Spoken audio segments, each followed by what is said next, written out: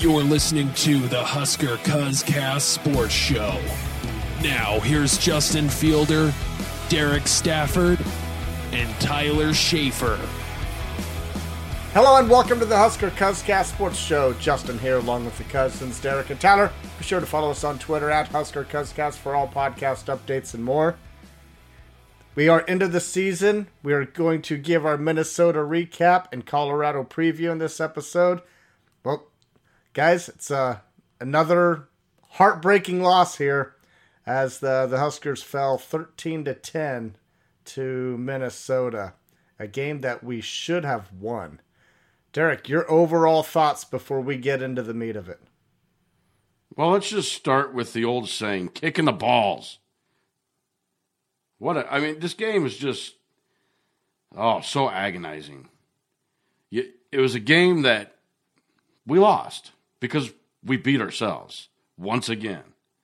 It has been the theme of Nebraska for the last 5, 6, 7, 8 years. I don't know. Go back as far as you want, I guess. But it's been going on for entirely too long where we're just beating ourselves. And look, Rule will fix it. I do believe that. It's game one of Rule. But, man, I was really hoping that coming into fourth quarter, you guys can't tell me. It's like, we might actually have a shot to win this game. And then we got down, and we're still up 10-3. And I was like, all right, we're getting down to halfway through the fourth quarter. Holy cow, we might actually do this. And then they tie it up. And I'm like, okay. We get the ball back with 2 minutes. I'm like, just drive down the field, kick a field goal, and let's get out of here.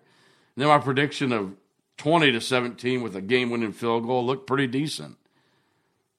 But it didn't happen that way. Instead, we have 4 turnovers that can't happen. You don't win games, especially against Big Ten teams, with 4 turnovers. It doesn't happen. And 2 in the final 5 minutes of the game. Yeah. I mean, that's when you had the lead, and it just kind of got pissed away after, the Anthony Grant fumble there with just under 5 minutes. And you thought you had another shot, and Jeff Sims throws another interception. It was heartbreaking. Yeah. It will never stop being heartbreaking to watch Nebraska lose. But all right, Tyler, get in here. I just wish it would quit being our fault. I mean, for the first game of the Matt Rule era, to go on the road at Minnesota, have a -3 turnover differential, and take a 4th and 10 catch of the weekend for us to lose. I mean, Daniel Jackson had easily the best catch I saw all weekend, holding his foot in line. Like, against a team like Minnesota, a game that I didn't think we were going to win from day one. I think this was the 3rd toughest game I had on the schedule. Like, I just didn't see it, and there's so much to like about this game. There's some things not to, but I know moral victories are faux pas right now in Nebraska after Scott Frost, all the 1-possession losses, and it kind of hurts worse. But I think we just need to reset and just take it like, hey, if, going back to Riley, if you're going back to Frost, their very first game, a game like that in Minnesota, like, there's a lot to like about this team right out the gate. So hopefully the coaches can, correct some things and keep the fan noise at bay and keep the demons away, which I think could be a problem. But yeah, I think there's a lot to like about this team. Yeah, there's a lot of great things. So I'd like to start off with the good things that we saw, and then we'll get into some of the bad stuff that we need to clean up. But a lot of great stuff, especially on defense. Tyler, talk about that defense. How good were they? Top 25? Top 25? Are they? I mean, they certainly looked at it. I mean, they held them to 55 rushing yards, which was the second fewest of the PJ Fleck era. I mean, it is remarkable to see them absolutely shut down the run game in the way they did it. In passing, they looked really good in the pass attack. They overall had 4 pass breakups on the day, 3 sacks, 3 more hurries, an interception that was a clutch one. They were all over in that secondary against a pretty decent passing attack. I mean, there was... I know I get a lot of shit for always saying top 25 defense. No. But I might have got it right this year. Because they looked it. They looked every bit the part. All right, Derek. But it's hard to argue. I know we like to argue, but it's hard to argue. That defense looked good. And I'm going to talk about one thing that Tyler didn't talk about was that defensive line. Like, I know statistically speaking, Ty Robinson didn't have a great game, but he was in the backfield. He was getting hurries. He was pressuring the quarterback. He was doing what I want to see him do. Would I like to see him come up with a sack or two? Sure. But 2 of our 3 sacks came from our defensive line. One from Blaze Gunnarsson and one from Nash Hutmacher. The other one I think Luke Reimer got. So we ended up with 3 sacks. I was happy with that. And then, I mean, and here's another stat that I really was really happy with. The longest run we gave up was 11 yards. The whole day. 11 yards was the biggest run we gave up. The biggest pass we gave up was 20 yards. And everything else, they dink and dunk passes on us relatively, but the back end played well. The safeties had a great game. Deshaun Singleton was all over the field. Omar Brown was an absolute pleasant surprise. Both of them led the team in tackles. Yeah, absolutely. But they were both pleasant surprises. Now, here's the problem: is I hate seeing our defensive backs leading the team in tackles. I would much rather see linebackers leading the team in tackles. But whatever. It was. But they threw the ball. They threw the ball 44 times on us. But when they're leading the team in tackles, it wasn't, to your point, it wasn't because they were getting gashed 7-8 yards of play. I mean, I think it was 2.2 yards per carry as we gave up. I mean, it was very much we slowed them down. I mean, we stifled their run game. I mean, there's no other way around it. I mean, we completely stifled that run game. Derek, I want to go back to the defensive line because you talked about a lot of guys who showed, but one of the things that I left that game is the young guys. Cameron Lenhart and Prince Well, they both came in this game. I thought they would play. I thought they would look out of place week 1. When they were in the game, did you guys notice a difference? Did you oh man, when they're in the game, our line gets pushed around? Because they did not look. And this is against Minnesota. And Lenhart looked good outside of his face mask penalty, and it was. I mean, he wasn't even looking at the player. He just was grabbing to try and get a hold of him and grabbed his face mask. But shit happens. When we did our Minnesota preview, what did we talk about with Minnesota? Is Minnesota to the point where they just reload offensive line? And Derek, I know you brought up multiple times they replaced a lot of starters, and I think Justin, you were just like PJ Fleck. He knows offensive line, and the season will play itself out. But if you're operating under the assumption that PJ Fleck knows offensive line, there won't be 4 offensive lines that we may face better than Minnesota. And they held their ground. Yeah. So they passed the test. 100%. Absolutely they did. When we were doing all of our preseason episodes, I thought this was going to be one of the major tests to be watching, keeping an eye on, is the defensive line, how that squares up against Minnesota. Because I had kind of expected them to get bullied a little bit, and they did not. I think they did the bullying. This was game 1. It was game 1. I'm not going to try and read too much into it, but right now they look like probably the most improved group on the defense. 100%. Yeah. 100%. But it's game 1. I'm not saying it's going to happen every game yet. If I have any two gripes about the defense, it was 3rd down and 4th down stops. Got to make those. And they went 2 for 2 on 4th down and 8 for 17 on 3rd down. So I mean, they got almost 50% of their 3rd down complete or 3rd down conversions. And you got to get better than that. It's got to be better than that. Tyler, and you gave up 10 points off turnovers, which again, that's not necessarily all on defense, but again, that's the thing. That's something that killed you. Yeah. They also played a lot of guys. You're talking about Prince Will and Lenhart. They played a lot of guys. I mean, who expected outside to of see the Graber in there? Outside of the secondary, linebackers and defensive line played a lot of guys. Yeah. What was it? You guys had the snap count. Gobert, he only played, I think, 2. He played 2, but snaps, he had a meaningful play because we were all watching the game together. We saw Graber in that first service. Great tackle. He had a great tackle on special teams too, but we'll get into special teams later. I don't have the snap counts on me. I'm sure Derek has. I did not. I didn't write them down. I know Gabe Yor or whatever, however you say his last name. I know Mackay. He only had 2 snaps on defense, but he played well for the 2 snaps he was in. All right. So we have a lot to get into still. I do want to touch on special teams because this is for the first time. Special teams does not look like a liability for the team. They look pretty darn good. They were returning the ball. They were covering great.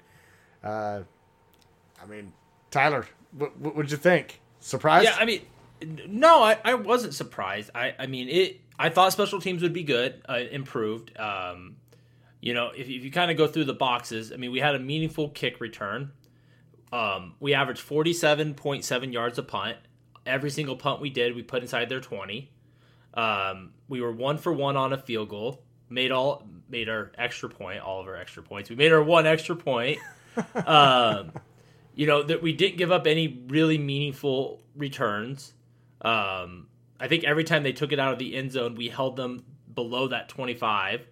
So it was below the 20. Every kickoff return was stopped before the 20-yard line. So when you talk about special teams, if you're given it a grade, this is a really good B plus. You would to get to that A, you'd probably want to see a couple more made field goals or a longer made field goal or like a really dynamic game changing play. We attempted one field goal. Well, that's what I said. It wasn't. They missed no opportunity. There was nothing negative about play. There wasn't a lot of wows, I would say, but nothing negative. A good B plus effort. Ramir Johnson wasn't a wow moment. Yeah, take it to the house. A 63-yard return is not a wow moment. Okay, give him an A all day long. This special teams actually look like we need to build our team around defensive special teams. We haven't said that for a long time. Yeah. But right now, we need to build this team around those 2 areas. Built like Iowa? Yeah. Right now, it's the way it's looking. We joke about that, and I hope it doesn't become that dire, but that's what it's looking like, yeah. All right, so let's Tyler, you talked about it. Bushini had 3 punts, which I was shocked that's all we punted was 3 times, but 3 punts, and all 3 of them were inside the 20. You don't need to punt when you turn the ball over. But see, this is the difference from a B to an A. So if you start getting A, you start putting inside the 10 instead of the 5. We didn't pin them in that deep. It was good. We had 1 meaningful return. It was good, better than we've done in the past. How many special teams have I given D's and F's? I'm certainly not sure. They played a really good game. But I guess that's where I'm at. Like when I started talking about A, I'm like, yeah, there was nothing. Let's get a punt inside the 10. We didn't do that. So there's some things left on the little nitpicks. All right. So if we're gonna get into some nitpicking, let's talk about Jeff Sims here because when you look at the struggles of this game, they might have run through Jeff Sims a little bit or a lot, depending on how you look at it. So this is a Tyler exercise here. We're gonna play excuse or reason.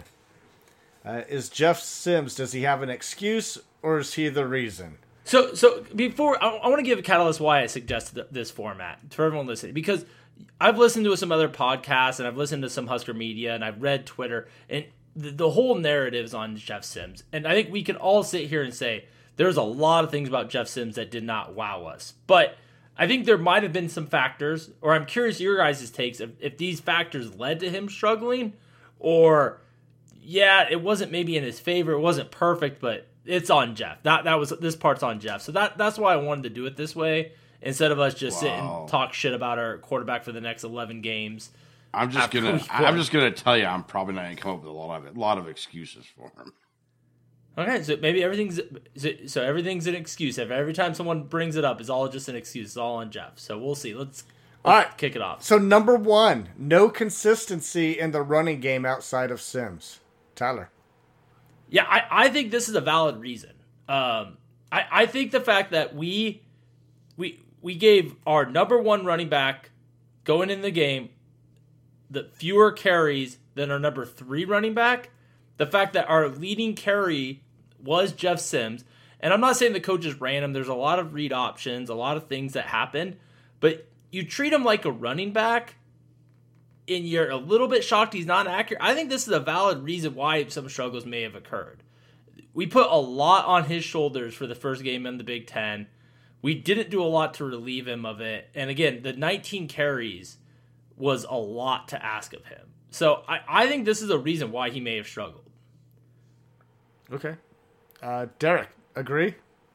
Not necessarily, because you had a consistent running back. You just didn't give him the damn ball, and that was Gabe Ervin.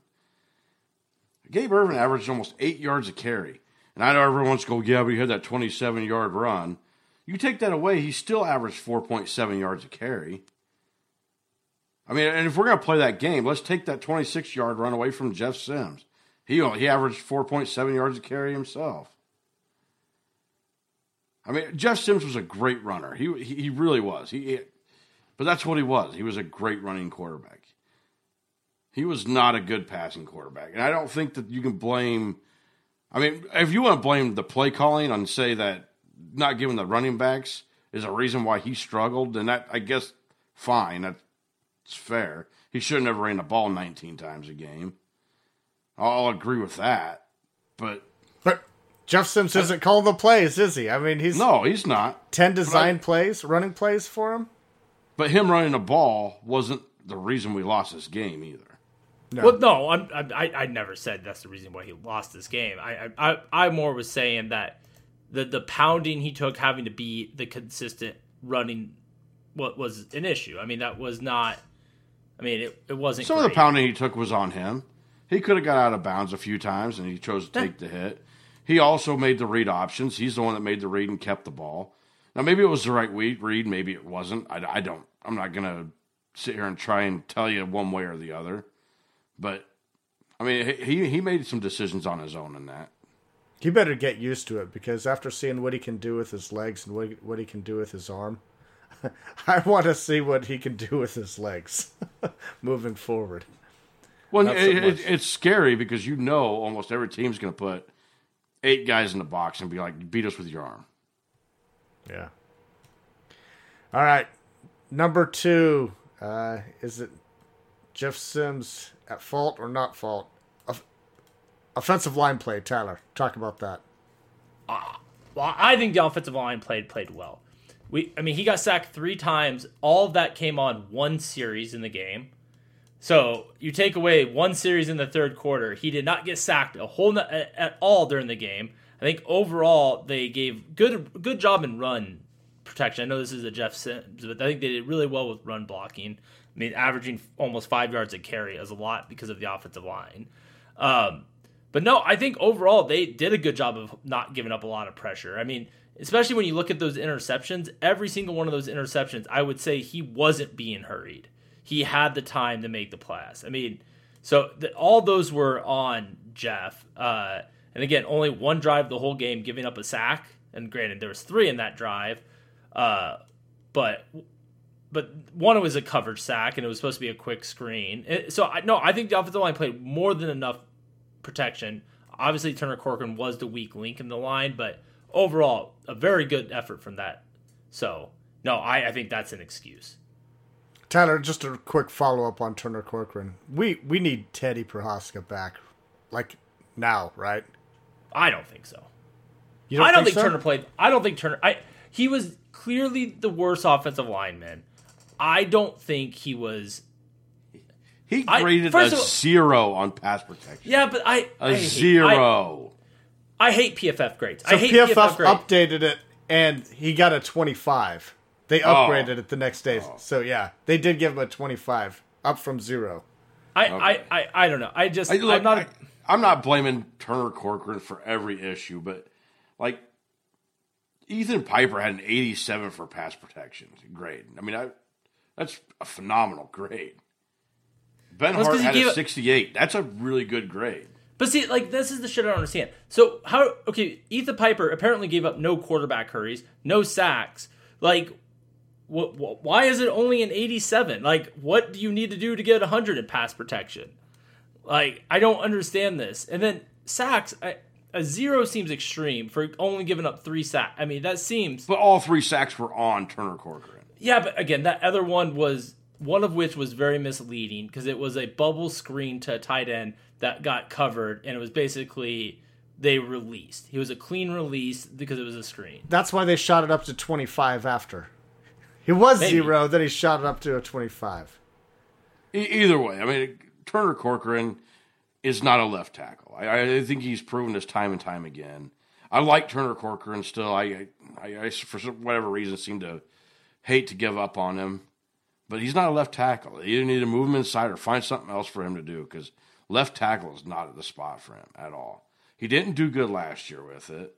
He's not starting off the year on fire this year. I think, yes, I think we absolutely need to take Prohaska back. We got to get somebody on that left side that can block somebody. Here's my thing with Teddy is I worry about where he's at. I mean, he has missed so much time. It's understandable. He's but practiced. Right now, anything has to be better than what Corcoran's doing. I don't think Turner was that bad. I think you could put a tackling dummy out there right now and probably do better than what Turner Corcoran's doing. I don't think he was near that bad. Okay, that's probably going a little extreme, but look again. I think Turner Corcoran could be a really good offensive lineman. It's just not at left tackle. They need to move him inside. That's where he played better. Yeah, it is where he played better, and I think he could excel there. I just don't think left tackle is a spot for him. And unfortunately, I don't. Maybe Prohaska is not the answer. Maybe we don't have an answer at left tackle. I don't know. All right, let's move to the next topic here for Jeff Sims' excuse or reason. And this is going to be a lot more relevant to Jeff Sims here. And this is the receivers. Tyler, talk to us about this. Yeah, I think it's a valid reason. I did not see a lot of plays of wide open wide receivers. There seemed to be very, very little separation. The one play that kind of stands out, maybe a couple plays that stood out was at the goal line with Borchter was sitting wide open in the end zone. I mean, there was definitely a clear gap there. That was a misread. Tommy Hill had a play where he was running completely open. That was a bad throw. But generally speaking, Alex Bullock was wide open in the end zone on that trick play. Jeff Sims got that. I just didn't see a lot of separation from the wide receivers. IGC getting injured probably didn't help the standpoint, but I don't know if it was by past designs, playbook, but there just did not seem to be much separation there all day. So I think that I brought this up the end of the season that the wide receivers were not going to make Jeff Sims look good, and when you're not getting open, all of Trey Palmer last year getting wide open half the time. I mean, that when they did catch it, there wasn't many runs after. They pretty much got tackled as soon as they caught it every single time. I don't know if you guys have the yak yards, but I gotta imagine the single digits. I cannot call one broken tackle or make a guy miss. And Did Harburg break a tackle? I think he basically ran out of bounds, is what I thought he did. But he didn't run through somebody. Okay. Well, he had 7 yards after the catch. I don't know if he broke a tackle. Harburg. So yeah, I mean, so let's talk about Harburg. Harburg gets a catch. I mean, what did you think there, Tyler? I mean, I've been clamoring for him playing an H-back tight end role for about 6 months now. So, I mean, now if he's your number 2 quarterback, is this a Matt Rule's looking a little bit at the NFL model with the Saints and Tatum down there? I don't know. Like, hey, we got to find a way to get this guy on the field. That could be it. But, yeah, I think that probably goes to show what depth we have at some of these specialty positions. All right, Derek. Is that a valid reason, the receivers for Jeff Sims?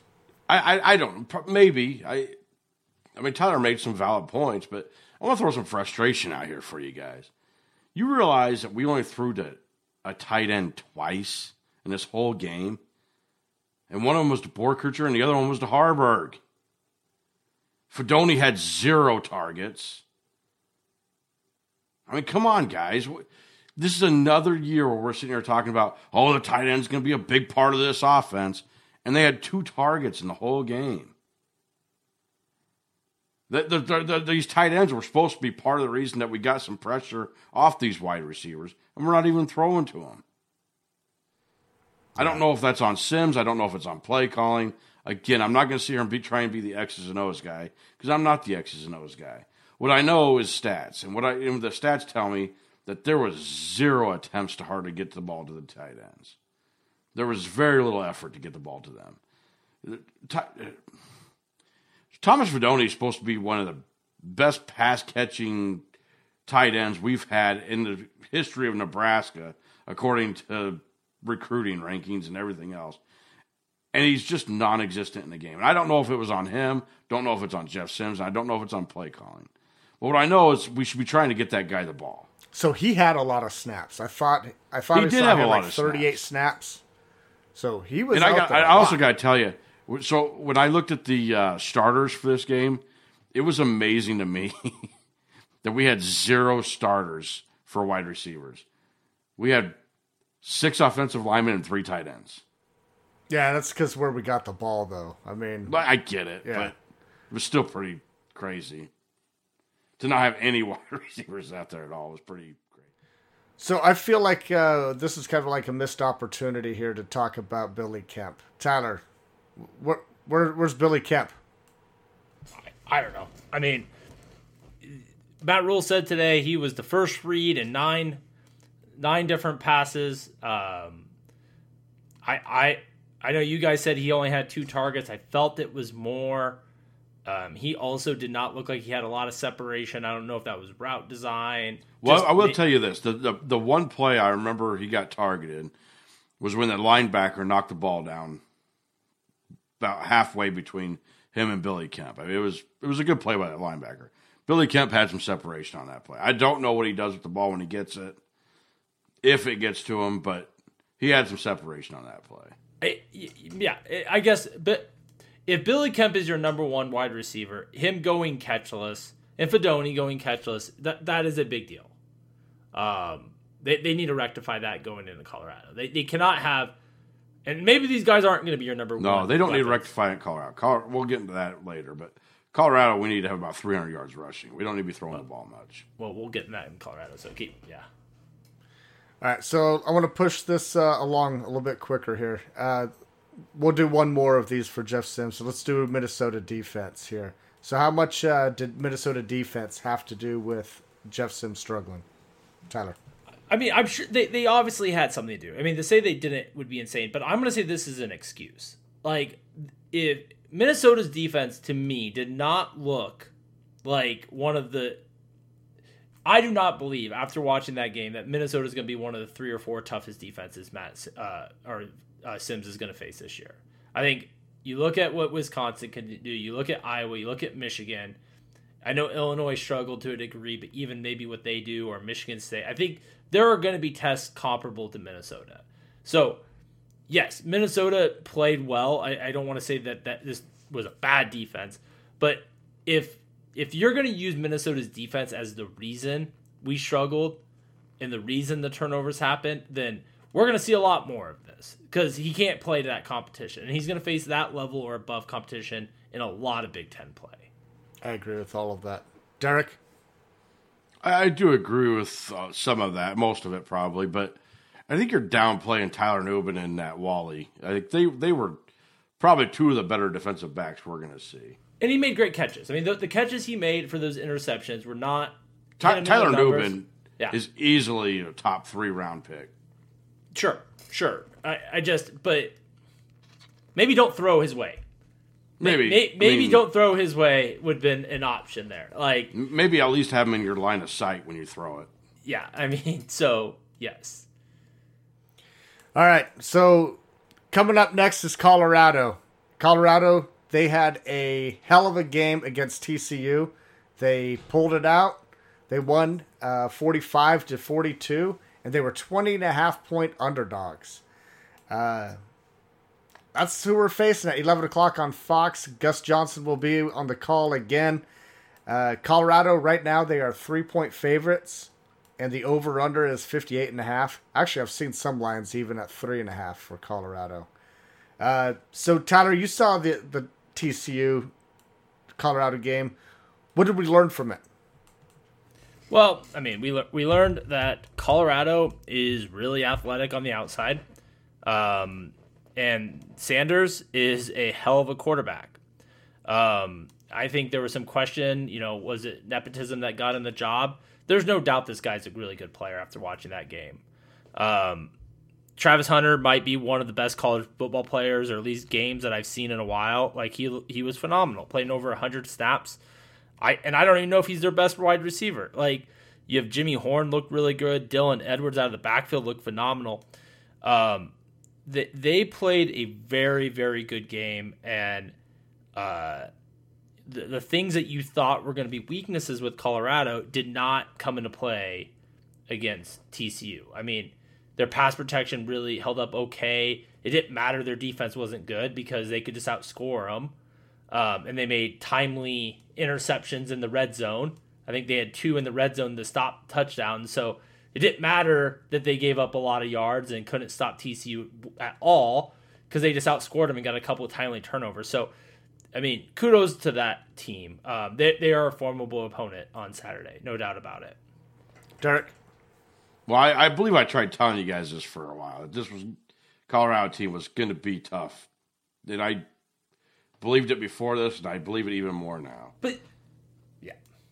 You could argue with me all you want, Tyler, but I've been telling you this. They may not have a good defense, but their offense is going to be tough to stop. And that is what I've been saying all offseason. And they proved it. And they Shedeur did. Sanders broke a Colorado record with 510 passing yards against a 3-3-5 defense. Yeah. I like how the narrative has changed, that the number 17 ranked TCU team, they're just not that good. Exactly. They're just a bad team. That's the only reason why they... It's such a terrible take. Like, I get it. Like, the narrative changes. Oh, ranked team? Oh, they're terrible. So my question to you is this, and I want an honest answer. If TCU and Minnesota played, who do you think wins that game? I'd say TCU. Probably. It's a tough one. I would be torn on that game. I'd probably lean towards TCU maybe.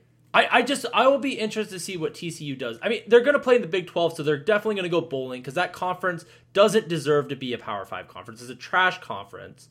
But I mean, you have Texas Tech losing at Wyoming. You have Baylor losing to Texas State, and those are 2 of your 7 best teams in the conference. It's a trash conference. Like, I get it. Well, let's just talk about a little bit what about Colorado did. Okay. All right. I want to talk about Shedeur Sanders first.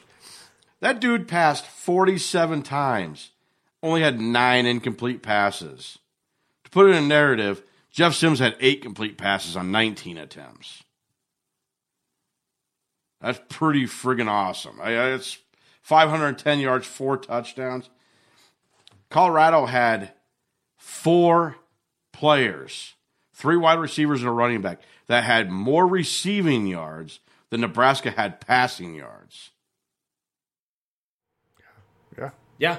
I you know what, Derek? I agree with you 100%. I think Colorado is a better passing team than Nebraska. It's going to be tough to stop. It's not just that they're a better passing team; it's they're a better scoring team than what we are. I mean, again, I think that TCU's defense might not be that great. I mean, they weren't that good last year. They were in the 90s in the country. Let's talk about Travis Hunter a little bit. Dude had 11 catches for 119 yards, but also was one of the guys that had an interception on defense. And he played over 100 stats. That dude is you keep up those kind of stats for the year, we're talking Heisman finalist. Yeah, 100%. That guy he was a 5-star guy going to Jackson State. He was a number 1 recruit. Not just a 5-star. He was the best high school prospect. Yeah, again, and he looked the part, right? For sure. Yeah, he absolutely looks the part. And Deion Sanders is going to ride him until he falls down because that guy is such a great athlete. And if he stays healthy, that kid's going to be, man, I don't look forward to trying to stop these receivers. Then you got Dylan Edwards who's running out of the backfield. Xavier Weaver, who had 6 catches for 118 yards. Jimmy Horn, who had 11 catches for 117 yards. Like, it's going to take our secondary to be in shutdown mode to try and slow these guys down. Not to beat them. They're going to be in shutdown mode just to slow them down.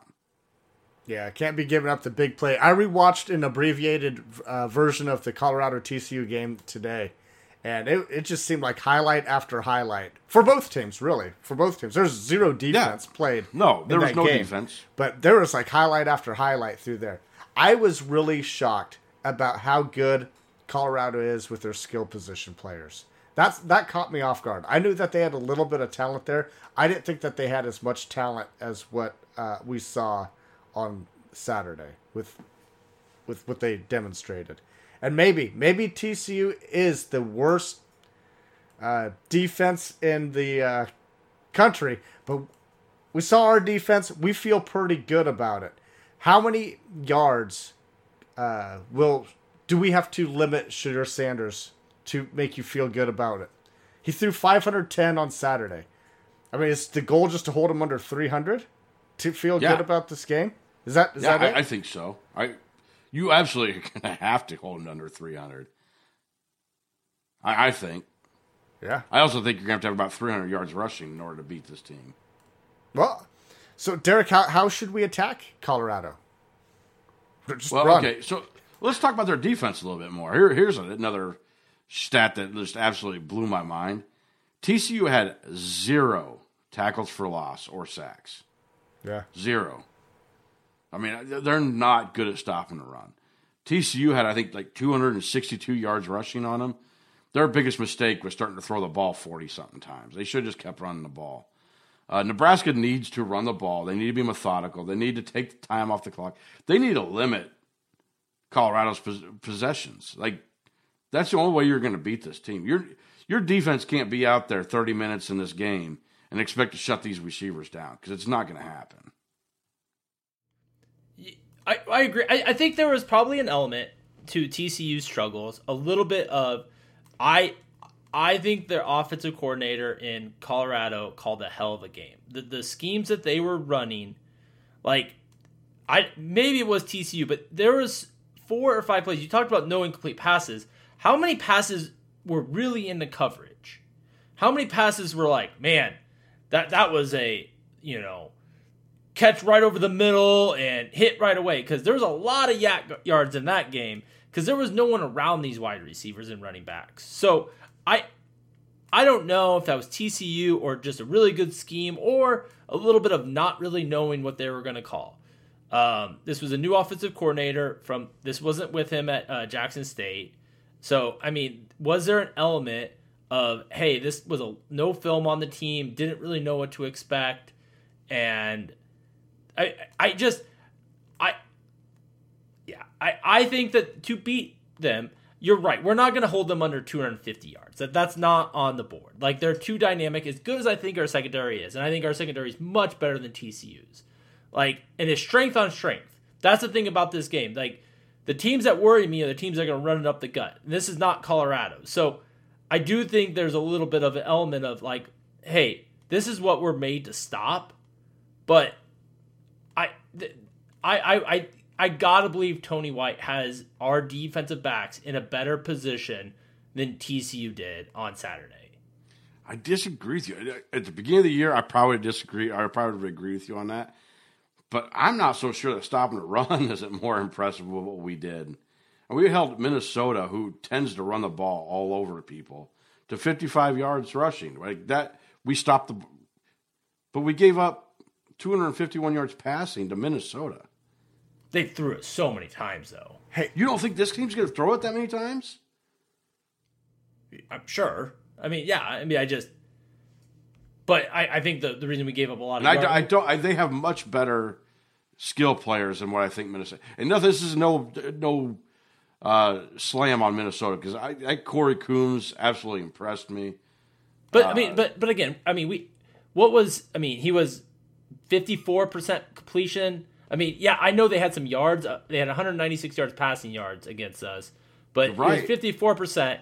Like, I would we were far from getting shredded in the air against Minnesota. But there were some. I didn't see any PFF grades on Minnesota, but there were some drop passes. A few drops, certainly a few drops. There was some good defended passes. There were some bad throws. I just don't think you're going to have that with Shedeur Sanders. He throws he is far and above a quarterback of what Ethan,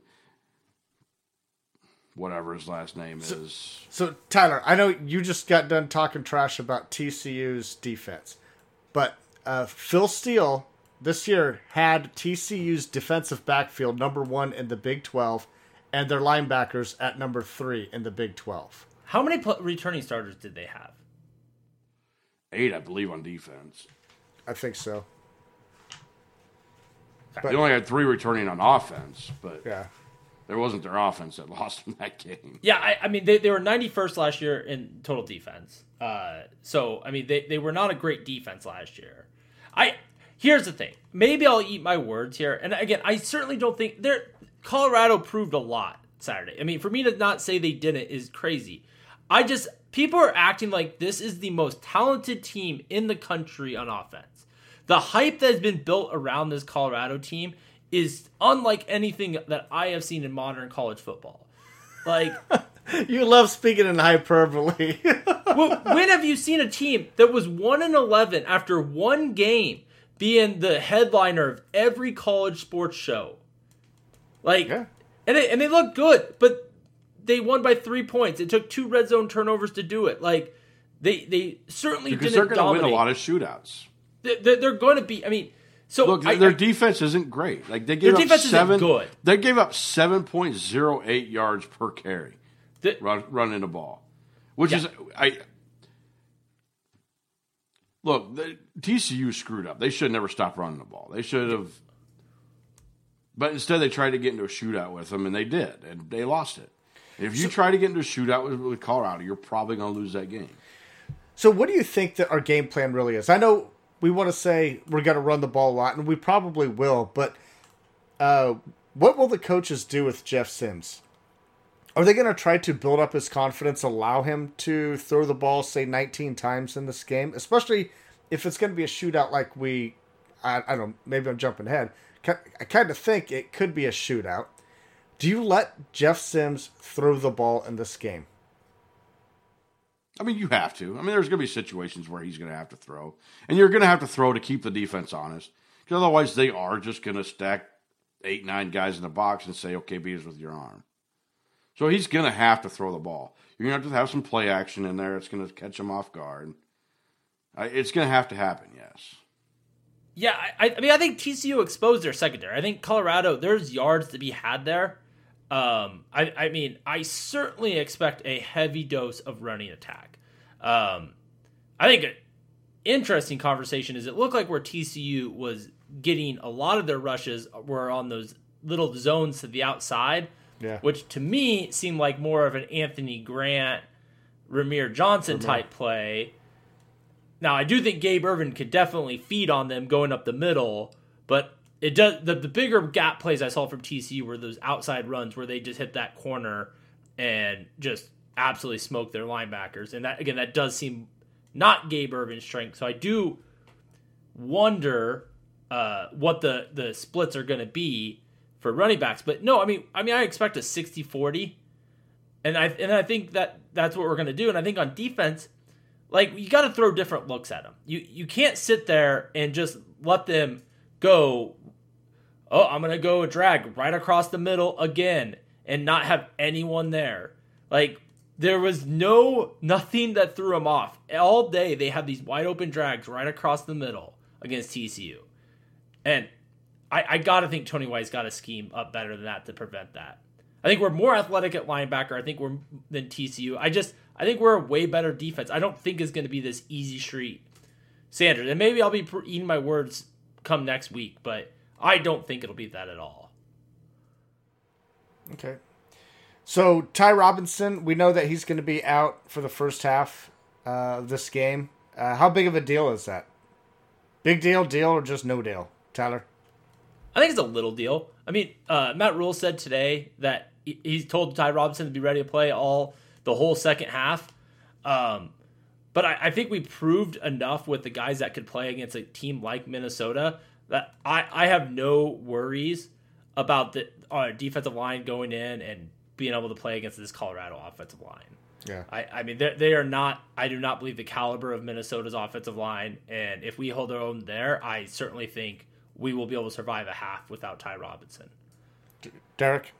I think it's a little bit bigger deal than maybe what Tyler does.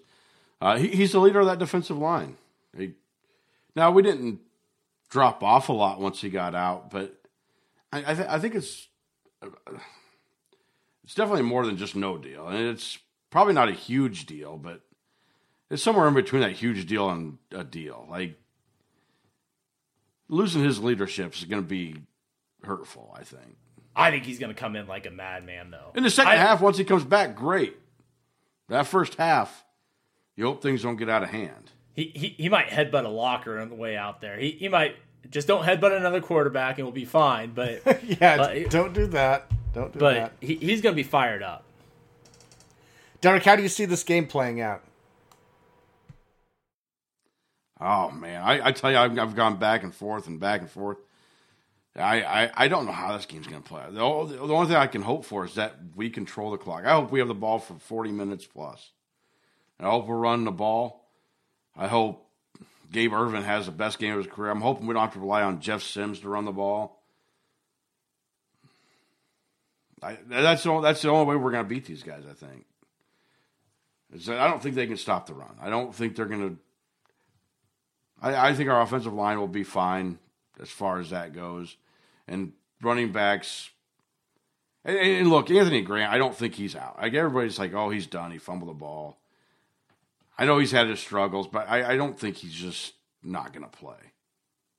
And so I expect, I'm hoping to see one of those games where we see like 2 running backs with 100 yards rushing, because we're going to have to run the ball. Tyler, I disagree with you. I'm absolutely hoping to God that it's not 60-40. I'm hoping more like 70-30 at least. Derek, do you see Anthony Grant playing in the game if the game is tight or close? Yes. You do? Okay. Yeah. He's still a big playmaker. I know. Even listening to Matt Rule after the post-game presser, you know, he didn't sound like he was giving up on Anthony Grant. I don't think we should either. I don't know what his deal is right now, because the guy never fumbled the ball last year. And so I don't know what his problem is right now, but he's got to get it fixed. And let's be, again, a fumble is a fumble, right? And you got to protect the ball with that time in the game. But let's be clear, like, he was 9 yards. He had broken a nice run. He had a nice pathway, and a guy came from behind and hit him right on that ball and punched it out. And again, shouldn't happen, but I mean, if you want to talk about like turnovers in that game, that was by far the best. And give that defender credit. Yeah, great play. That was a great play by that defender. So, but yeah, I to answer that question, I mean, I think if we're in a tight game, I imagine we're feeding Gabe Ervin. I would think that's how it plays at this juncture, unless Anthony Grant. I agree, but I think Anthony Grant really gets some plays. You're not going to be able to run it. You're not going to be able to run Gabe Ervin 40 times. No, I mean, will we run a running back more than Jeff Sims against Colorado? Just name whoever running back you think it'll be. Yeah, I think so. Okay. I think you have to. Well, I think Jeff Sims is going over 15 carries. I'll tell you that. I agree, but we need a running back with 20 carries or more. Yeah, I mean, I could see Jeff Sims going 16 to 18 carries. I could see Gabe Ervin just barely edging him out at like 19 to 22. Let's see here. We talked about some key players. Tyler, how did you see this game playing out? So I think there's going to be a little bit of an element where Colorado comes back to reality. I think they're good offensively. I don't think they're the best offense in college football. I think that Nebraska is going to come out with a little bit of chip on their shoulder, a little bit of anger on that defense.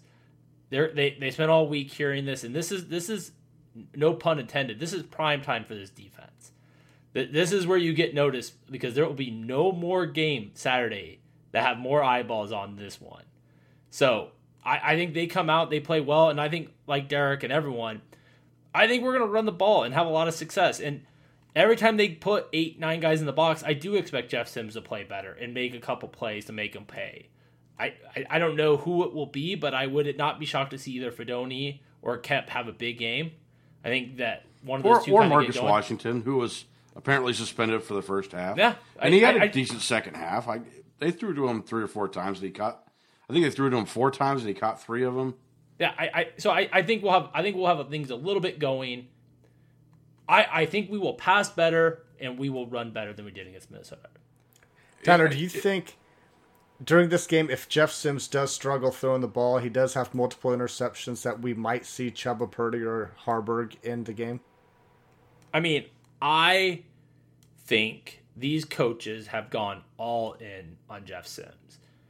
And I think that whatever his leash is, I think it is longer than a Colorado game struggle. So, no, but I do think if we see another 2-3 interception game, I know what our prediction is going to be for our number one topic for the next week's podcast, because we will be 0-2 if he does that again. Yeah. Derek, what about you? Any chance we see Chuba Purdy if multi-interceptions by Jeff Sims? I'm going to say no. I'm with Tyler. I think they've gone all in on him. This to me is Scott Frost, Adrian Martinez type. And maybe it's just my lack of trust in Chuba Purdy too. But no, I just don't see it. And maybe that would have helped. Maybe it would help to let Jeff Sims sit for a series or two and be like, look, put somebody else in because you're not doing it. I could see a scenario where that happens if he does get 2 or 3 interceptions, especially if it's early. Just, hey, try it out. Well, and if Matt Rule's being serious that he feels that we could win some games with Chuba Purdy or Henrik Harburg. Yeah. Don't know how serious he is by that comment. But if he is serious about that comment, there's no reason you couldn't trust one of them for a series or two. All right. It's time for predictions. Tyler, what is your Colorado-Nebraska score prediction? Well, I think it's going to be a little bit lower scoring than a lot of people think. I think that Colorado comes back to reality a little bit. I think Nebraska moves the ball fairly effectively on them. I got the Huskers winning 30-21. 30-21. Wow. Nice. Not picking against Nebraska this week, huh? I was right, though. I picked against Nebraska, but I was right. So that I get half a point for that.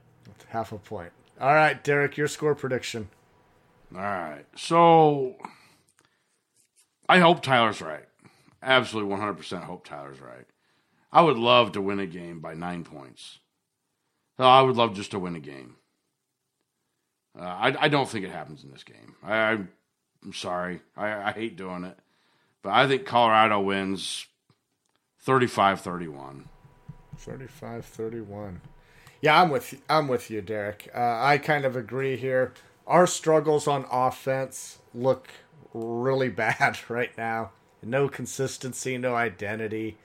Throwing the ball is Jeff Sims. I want to like him. I was all on board with him, but God, he struggles a lot. And I know this is the game where he could get it going, but the offense that we're playing, I think they are going to they're just going to make a couple more big plays than what we are. So I have Colorado winning 28-27. So you skipped one of the questions I wanted you to ask, but is this a must-win for Matt Rule? No, there is no must-win for Matt Rule. Matt Rule if it's a must-win, if your goal this season is to play in a bowl game this year. Yes. So if that's your goal to get to postseason, yes, you need to win this game. I agree with you guys. I think this is 100% a must-win, and not in the context that Matt Rule is going to get fired, not that he'll be on the hot seat, but there is no bigger game Nebraska is going to play in 2023 than this game. I mean, this has all the ratings for this game are going to be insane. all eyes are on Nebraska. This could elevate your program to a level very, very quickly if you win. And I agree with you. I think if you don't win this game, I don't want to say the door closes on postseason play, but I mean, it damn near closes. And in going 0-2, like we've seen, I mean, you wonder what that locker room does. I don't know if I agree with that. You get a moment, you get some momentum going with a couple wins. Then you go into Michigan, play them tight, possibly play them tight. You could get some momentum going and win some games. There's still a lot of winnable games. It's not close. I mean, it's certainly not close. I mean, you look at Purdue, Northwestern, both of them look very beatable. Northern Illinois looks scary right now, but I mean, I don't know. I just think if you lose this game, there's a lot of noise, but I think winning this game just changes everything for this year. Yeah. I mean, over under 25% red in Folsom Field. Over. I gotta imagine over. As hard as they've tried to keep Nebraska out, I don't know. I mean, maybe. It seems hard to believe with as hard as they've tried to keep Nebraska fans out, I guess. Yeah. There'll be more Colorado fans than last time we played there, but yeah. So one thing I wanted to point out is Colorado, they did go on the road to upset TCU, and Nebraska, we're going back on the road to play them in their field. I mean, does it change a little bit now that these guys are playing at home now? I think it does. Those fans are fired up. I mean, those fans were fairly fired up before, but if they had gotten just blasted by TCU, you wonder where the fans are at. You wonder how many fans actually show up for the game. There's no way any Colorado fans not showing up to this game right now that has tickets. So I do wonder, though, like Travis Hunter played over 100 snaps. There was a lot of snaps in that speed. Like, do you think, I know that he's used to the altitude to a degree, but this is also a kid that's from Florida. Like, I do wonder if he's capable of being that effective if they ask him to do that much again. I don't know. And I think this is going to be a different game. I got to imagine that Matt Rule is sitting there saying, we will control the tempo of this game. We are not hiking it. And that's why he's not going to have 100 plays in this game. But I just think the pounding he's going to get. I mean, I'll tell you this much. What I'm doing is I'm having Thomas Fidone go and try to block him every chance I got. Anytime you can get a tight end or going out there and blocking him, I'm hitting If I'm him. doing that, I'm putting Borkridger out there. Whoever it is. Whatever. I'm beating him up. I'm being physical. I just, watching that game, TCU's line had their way. I think we're more physical. But this is a huge game for Matt Rule. Very early, huge game. So early weather forecast for Boulder on Saturday, 88 degrees. That's going to be hot. That's going to be a hot 88. I mean, Travis Hunter did 129 plays in Fort Worth where it was 104. So, yeah, but the altitude. Yeah, I don't know. Anything else on Colorado? I can't believe you guys are both picking. See, last week I was right with Minnesota. This week I'm gonna be right with the Huskers. I hope you are. Yeah, I'm rooting for you, Tyler. I am 100% rooting for you to be right, and I will eat my crow all day long if I'm wrong. But right now, it's just that their offense is just gonna be tough to stop. And I love Tony White. I love this defense, but this is probably the toughest task they're gonna have all year. No, this will be the toughest offense they play this year. Yeah, over Michigan. I agree. I think so. I think. Michigan's just a better overall team. I mean, it's their defense, it's their offense, it's everything about Michigan. Do you think Sanders is a better quarterback than J.J. McCarthy? Yeah. Yeah. I think you guys are buying way too much hype off of one game. That's what I think. There's a little bit. It's not off one game. It's off his career. How many? What? Go back to high school? Guy did at Jackson State. Just go back and watch what that guy did. Because he was good there too. Jackson State. And I get it. I get that was a completely different level of competition. And that's why everybody discounted him, because he came from there. And it turns out he can do that against Power 5 teams. Yeah. But it's not really Power 5. TCU's in Big 12 land. That's not a power conference. Okay. I know it makes you feel better by saying that. We'll see what happens. It certainly does. I'm not going to sit here and just believe that TCU was a shit team that he just had a good game over. Yeah. You make it sound like it was so fluky. I mean, is Wyoming's quarterback a Heisman? I mean, they beat a Big 12 team. I mean, Jesus. I mean, he must be a powerhouse. What about Texas State? Did he throw 510 yards? Because I missed that part. I don't know. Maybe. Hell if I know. I didn't watch any of that damn game, but scored 34 points. Yeah. I'm assuming he did throw 510 yards. We haven't heard anything from him. Well, it's because he's doesn't I can't even tell you who their quarterback is. Real quick, I will tell you that Wyoming's quarterback threw for. I guess it wasn't much. How the hell did Wyoming score so many damn points? They had 300 yards total offense. Wow, that's why we didn't hear about him. So, what about the Texas answer is State? no. He should not be a Heisman contender. That's insane. How did they have 300 yards total offense? How did they score so many points? And I get it's week one, and I get that the odds of this happening are slim to none. But right now, looking at Colorado, you could sit here and go, they have 2 Heisman hopefuls on this team between Travis after Hunter week one and Shedeur Sanders. And you're right, it is just week one. I would short that stock. I would short it. I'm not buying. I'm not going to sit here and say that they're going to have 2 guys sitting in New York, but they might have one. But it's very possible they could have one. Yeah, the Pac-12, there'll be some teams they can put up yards against the Pac-12. Just Nebraska's a different league, I think.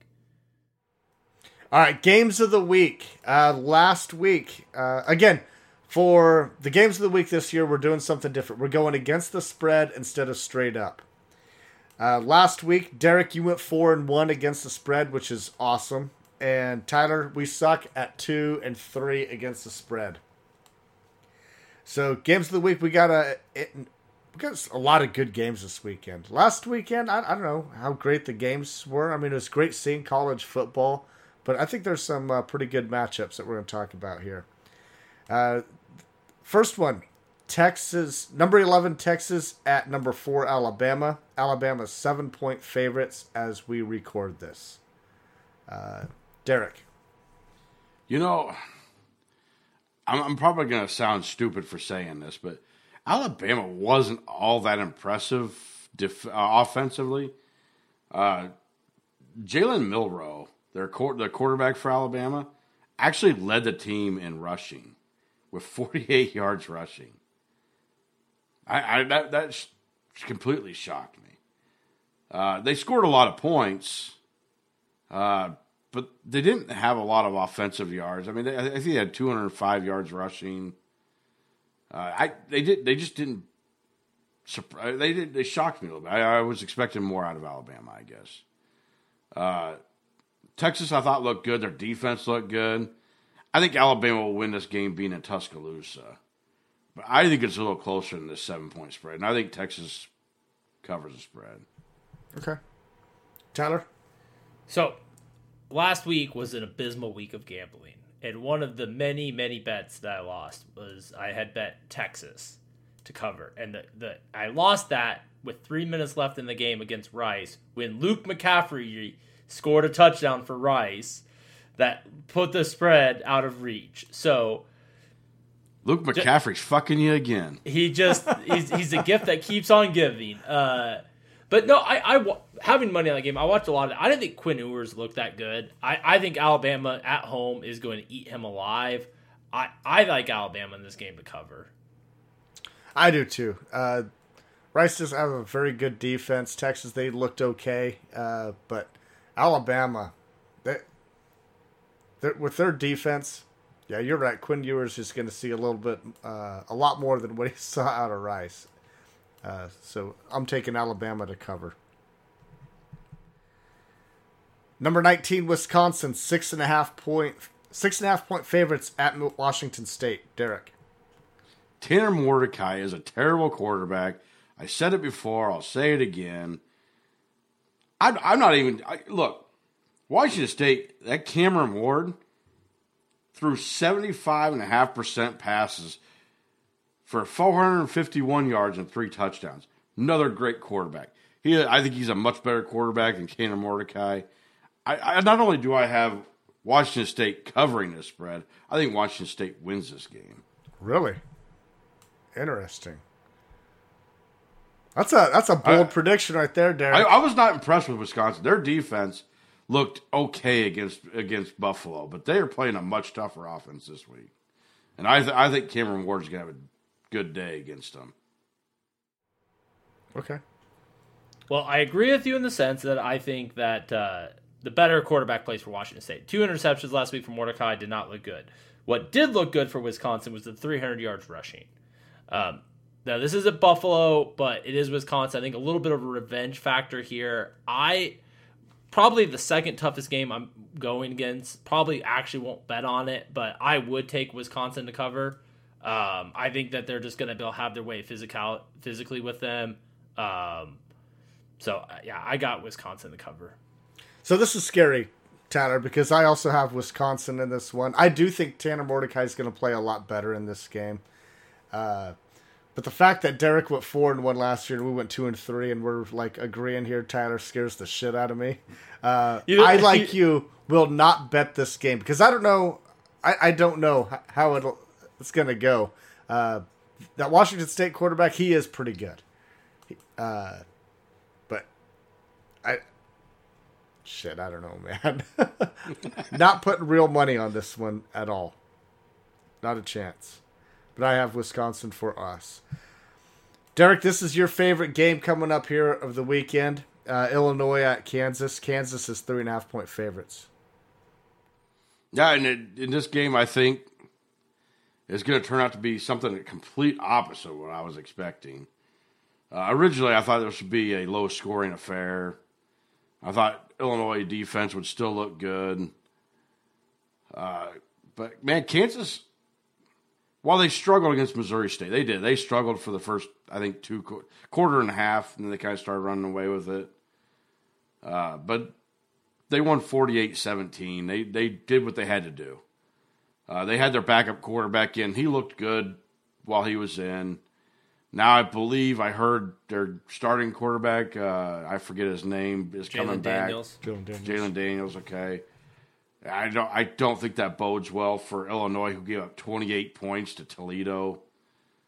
At home, I think Kansas covers the spread. Well, so this is the toughest game for me to predict. But before we talk about that, let's put a little bit of respect on Toledo's name. Like, I told you guys months ago that this was going to be a tough game for Illinois to get past Toledo. I didn't win many bets last weekend, but I did win that one. I knew that was going to be a tough test. Altmaier for Illinois, you know what he showed is that he can play. He looked really good last week in Illinois. I do think this defense does rebound a little bit. I think their pride got hurt a little bit. I don't think they're as bad as they played against Toledo. Again, put respect on Toledo's name. So I am going to go with Illinois covering this game. Tyler, again, I have Illinois as well. I will not be touching this game. So it makes it interesting with Jalen Daniel back. If he is supposed to play. That's what we're hearing, right? He will play this game. So that could be a huge challenge because Kansas' backup quarterback, he did perfectly fine. Apparently, at Kansas, you can have 2 serviceable quarterbacks. But at Nebraska, I guess. It's funny how that works. Yeah. Give me Illinois. Number 14, Utah, 7-point favorites at Baylor. Derek. All right. So I kind of chose this game just so I could talk a little shit to you, Justin, about that Baylor losing to Texas State. Man, that had to have been a stinger. It blew me away looking at these stats because Dave Aranda is an absolute defensive-minded coach. Like when he got hired there, everyone expected that defense to get better. Man, they got 42 points, 441 yards, 298 pass, 143 rushing against Texas State. Now, their offense looked pretty damn good because they got 524 yards and 416 passing, so they could throw the ball really well. I do believe I'll give credit to Justin that their quarterback is out. Yep. And then I'm looking at Utah, and I'm sitting here going, man, their defense didn't look great, and statistically, I'm still confused on how Utah won that game against Florida. Because statistically, they gave up 333 yards passing. They shut down the run. Only gave up 13 yards rushing. I think Utah ultimately is still the better team. I'll say Utah covers the spread. Tyler? Well, finally in agreement with Derek, because Baylor, they don't got it. Utah does. It's amazing to me that we might be looking at the new kings of the Big 12 in Utah going to Baylor because, I mean, they are a real team right now in a loaded Pac-12 this year. So, I mean, a preview for games to come down the road. But, yeah, I don't know what's going on with Dave Aranda and that team down there. It doesn't look good for them. I don't know how you lose to Texas State with Baylor. I don't know what I thought Baylor was going to be this year, but I certainly didn't see them being this. But yeah, I think way Utah's playing, I just don't think there's a chance Baylor covers. You saw who that quarterback for Texas State was, right? Auburn transfer TJ Finley. So that G.J. Kinney, the head coach, he brought in a lot of transfers from, there's some Power 5 schools there. But Phil Steele still had him finishing last in the place. Baylor had zero excuse for losing that one. I don't even think they were going to win it while Blake Sharpen was healthy in the game. They struggled. And I agree with you guys. I think Utah is definitely, they're probably 2 scores better than Baylor. This game is at Baylor. I wanted to go, but this will be at the same time as Nebraska-Colorado. So I will have to stay home and yell at a TV here instead of yell at a tailgate there. But, yep, all 3 Utahs for us. Our final game of the week, number 25, Iowa. 4-point favorites over Iowa State. Derek. All right. So Iowa State's defense looked pretty good. I guess I get against it was against Northern Iowa, but they looked good. They really shut them down pretty well. Iowa kind of struggled a little bit against Utah State. They gave up more yards and more points than I ever thought they'd give up against Utah State. And I know Iowa's always got a good defense. I would hammer the under on this game. I'll tell you that much by the time it's said and done. But we're going against a spread here instead of the over-under. So while I think Iowa wins this game, I'm going to pick Iowa State against the spread. Iowa State. Okay. Tyler. It was interesting last week. Cade McNamara came in, first quarter threw 2 touchdowns, and my worst fears were coming to reality that Iowa had their quarterback. And then as the game progressed, Cade McNamara looked a little bit like Jeff Sims. He kind of fell back to reality, and now I don't really know what to think of Iowa. What I do know is Kurt Ferentz owns Matt Campbell, and I don't expect that to change. I think that Iowa wins this game. I don't think it'll be that close this year. I think Iowa wins and covers the spread. I have Iowa as well, so Tyler... Whew. We have the exact same picks this week.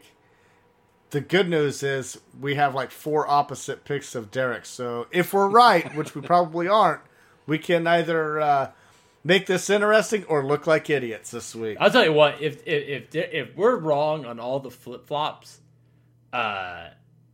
this is going to be a really embarrassing year because Derek will have won it right out the gate. Yeah, he's going to win it by week 4.